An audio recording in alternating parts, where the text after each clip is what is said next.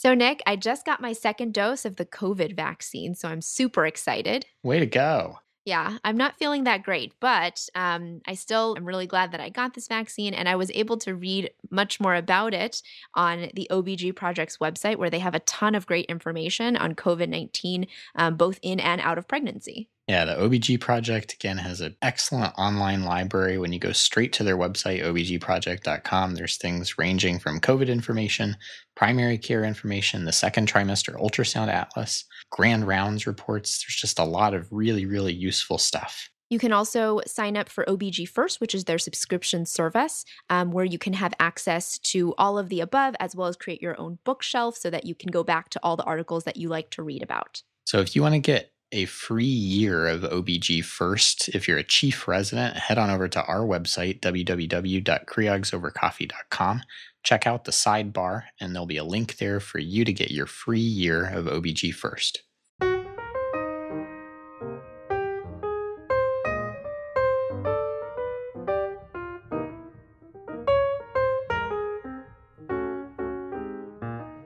All right, guys, welcome back. This is Nick. This is Faye. And this is Creogs Over Coffee.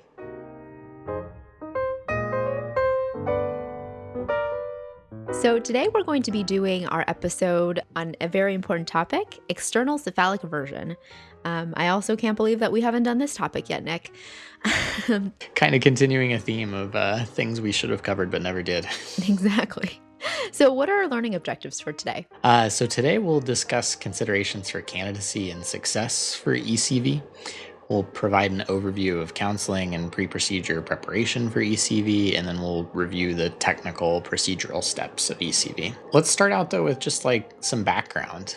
Yeah, so, breech presentation occurs in about 3 to 4% of term pregnancies, with a significant number of these patients ultimately needing to deliver by cesarean section. Previously on a podcast, we had talked about considerations for a single breech vaginal delivery, and while that's a lot of fun to talk about and to think about doing, breech delivery, unfortunately, is not the standard of care here in the United States. So with the cesarean section levels rising, we always want to think about how we can avoid that primary C-section. And the way to do that, of course, is an external cephalic version. Essentially, an ECV is using pressure on the pregnant person's abdomen to achieve movement of the fetus from breech or whatever other position to a cephalic presentation. And in order to offer this service to our patients, ACOG recommends an evaluation of presentation beginning at 36 weeks of gestation to be able to recognize anything other than cephalic presentation. So, Nick, talk to me a little bit about some considerations prior to ECV. Like, who should we try it on? Who should we talk about it to? What makes a person a good candidate? Yeah, so good candidates will have a couple of things in mind. Patients should be at least 37 weeks gestational age with an EFW over 2,500 grams, because spontaneous version after this gestational age and above that gestational weight are less likely. If complications arise in this circumstance, the infant's term, and so you can deliver emergently with less concern for a sequelae of prematurity in that case. Patients who are good candidates are generally of higher parity too. There are positive associations between multiparity and the success of ECV. Certainly, if you think about the position that the baby's in, if baby's in a transverse or oblique presentation, being totally breech isn't a contraindication, but if you don't have to travel as far, of course, it's going to be a little bit easier. And then patients who have less cervical dilation and are, of course, in higher station are going to be better candidates too. Obviously, if you have cervical dilation and the baby's lower in the pelvis, it's going to be tougher to turn. There also are actually a number of things that you think might make a difference, but are actually less important. And kind of reading through the practice bulletin, I thought this was sort of interesting to think about, because I think some of these actually go through my mind as classically being like poor considerations. Right. So one is placental location. Studies apparently are mixed in regards to placental location. There are some authors that have found improved success, of course, with posterior placentas, but others have found no association. The one that I always heard about in residency was amniotic fluid volume. And while it makes intrinsic sense that higher levels of fluid lead to lower success rates, studies actually haven't really demonstrated that conclusively. So low amniotic fluid volume is not necessarily a contraindication. Maternal obesity is something that also doesn't necessarily make a difference, and studies have been mixed. TOLAC candidates is also an interesting consideration too, where the most recent update to the ECV bulletin addressed this, noting there's really limited evidence for women with pre-existing scars, but no cases of uterine rupture have been reported from 4 trials where it was offered. So it's reasonable to consider in someone who wants a TOLAC. And then ongoing labor is also a situation that I've never been faced with, of trying to avert somebody who's actively laboring. But there's limited evidence that ECV can be successful during early labor and thus lowering the rate of cesarean delivery and reducing length of hospital stay. So next time you have somebody who's in triage 1 centimeter in breech, maybe try to avert them. Faye, take me through how you counsel somebody about ECV.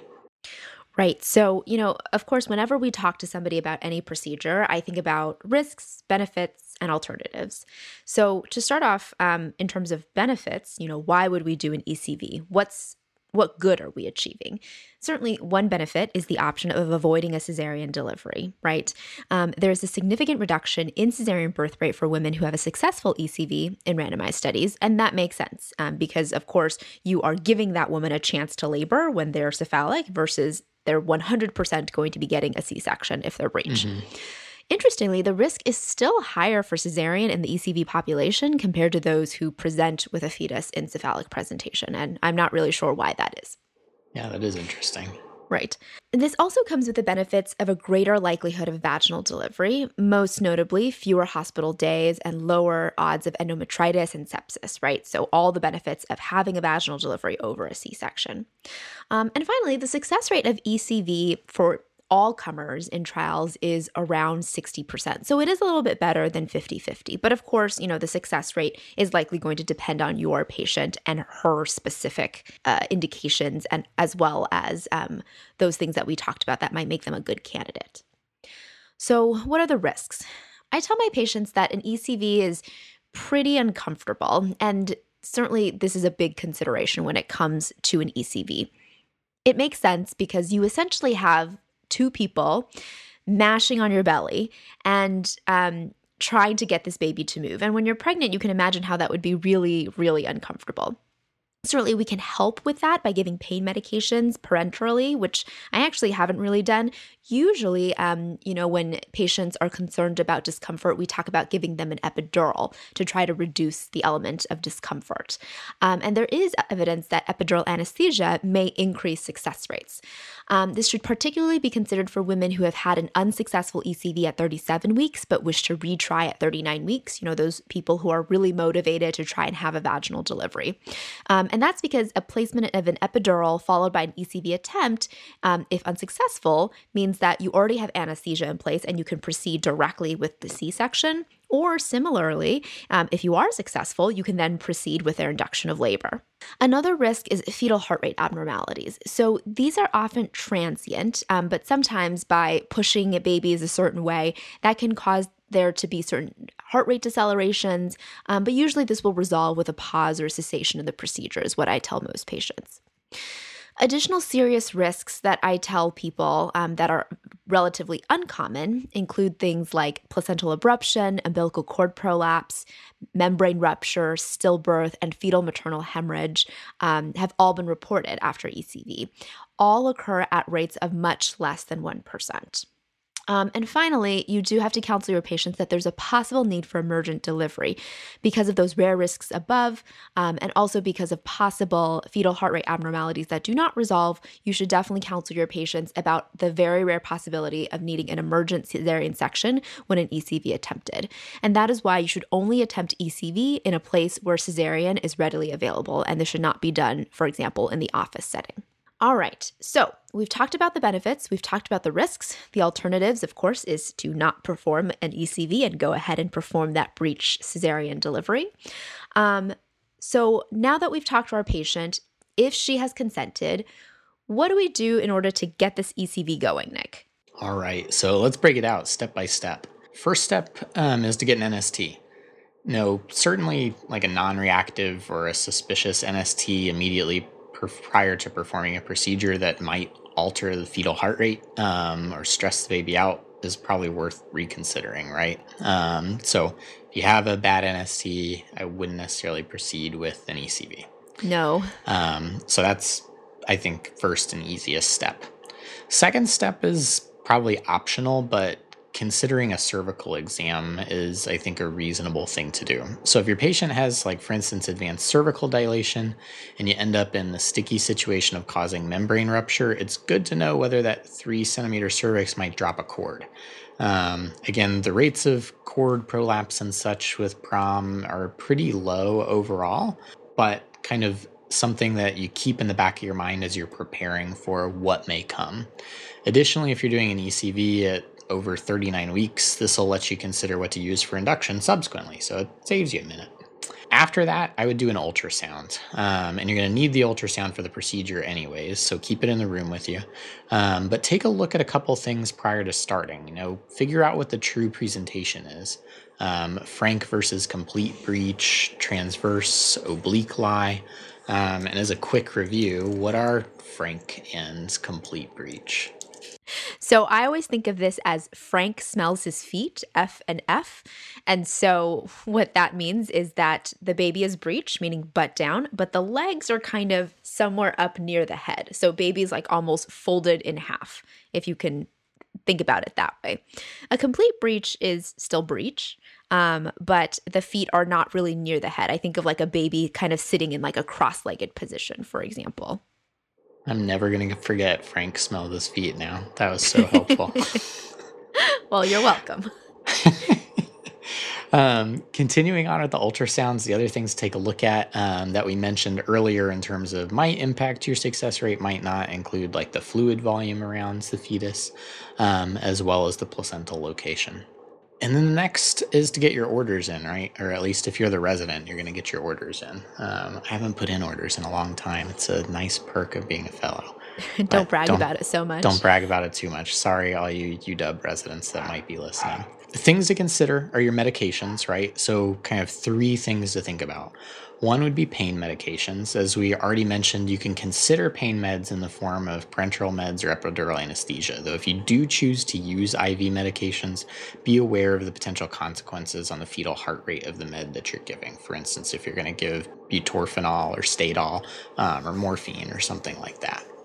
Tocolytics are also part of the medications, and I would say this one is more of kind of a requirement for an ECV. Classically, we give terbutaline, the beta-2 agonist. With relaxing the uterus, a randomized trial has shown that terbutaline doubles your chances of a successful ECV, so it's certainly worth keeping on board and having. There's not much data regarding other relaxants like nitroglycerin, but be aware that the beta agonist effect of terbutaline often causes tachycardia, so you should avoid that in patients where you have tachycardia as a contraindication.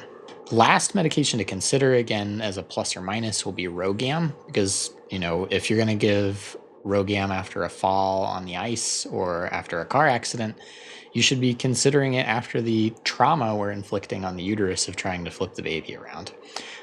So if your patient has negative blood type and not certain paternity of negative blood type as well, again, that patient is potentially able to be sensitized. If delivery won't be performed in the next 72 hours, a dose should be given. And remember, the half-life of RhoGAM is about 12 weeks, and if you're about 4 weeks out from having your 28-week prophylactic dose, that's when you should be redosing. So for anybody who's considering an ECV at term, they probably will need to get a dose. You can re-review our episode on preventing ALA immunization for more information on that. All right, Faye, now it's procedure time. Yeah. So with an ECV, certainly I've heard of people doing it by themselves, but usually, especially where we've trained, where there's lots of hands on board. So usually we can do this with 1 or 2 people and sometimes even a third person who's ultrasounding. I tend to use gel on the maternal abdomen to prevent trauma to the skin and facilitate easy ultrasound access for routine fetal heart checks in between trying to turn the baby. Classically, the procedure involves one person using 1 or 2 hands to lift the breech out of the pelvis, and then using pressure on the fetal head to facilitate a forward or a backward roll. The procedure is considered successful when cephalic presentation is accomplished, and the procedure should be abandoned if there's a prolonged bradycardia, extreme maternal discomfort, or if a few attempts have been unsuccessful. There's really no right or wrong number in terms of attempts, but having attempted more than a few of these, you kind of get a sense of whether or not they'll roll. Usually, institutions will have a monitoring protocol post-ECV attempt. ACOG recommends at least 30 minutes of continuous monitoring, regardless of success. And I know that, in our institution where we've previously trained Nick, we had recommended at least an hour of monitoring afterwards to just make sure that the fetal heart rate continues to remain normal and that you're not causing any type of abruption or anything like that. All right, Faye, I think we covered ECV, maybe late, but better late than never. Why don't we summarize really quick? Sure. So we first talked about the background of breech presentation and ECV. So breech presentation occurs in about 3 to 4% of term pregnancies. And so in order to prevent the primary cesarean section or cesarean section, if your patient would like, ECV is the answer. Considering things prior to ECV, good candidates will be at least 37 weeks with an estimated fetal weight over 2,500 grams. Increased success is associated with multiparity, patients in transverse or oblique presentation as opposed to a fully breech presentation, and patients who have less cervical dilation and are at higher station. Things that don't make as much of a difference as you might think include placental location, amniotic fluid volume, obesity, toe lack, and ongoing labor. We talked about counseling patients about risks and benefits. In terms of benefits of an ECV, certainly a successful ECV is going to decrease their risk of a cesarean section, and with that comes all the benefits of having a vaginal delivery instead of a cesarean delivery. We also talked about the fact that a success rate of ECV in trials is about 60%. There are risks to ECV just like any other procedure that we perform, and those include maternal discomfort, fetal heart rate abnormalities, additional serious risks that are quite rare, things like abruption, umbilical cord prolapse, membrane rupture, stillbirth, or fetal maternal hemorrhage. And finally, I always counsel my patient on the possible need for emergent delivery, and that is why ECV should always be performed in a place where cesarean delivery is readily available. After you consent your patient, we outlined 5 steps in order to do the procedure. So first, start with an NST. Next, consider a cervical exam. Then do your ultrasounds, doing a quick survey. Remember, Frank smells his feet in terms of frank versus complete breech presentations. Thank you, Faye.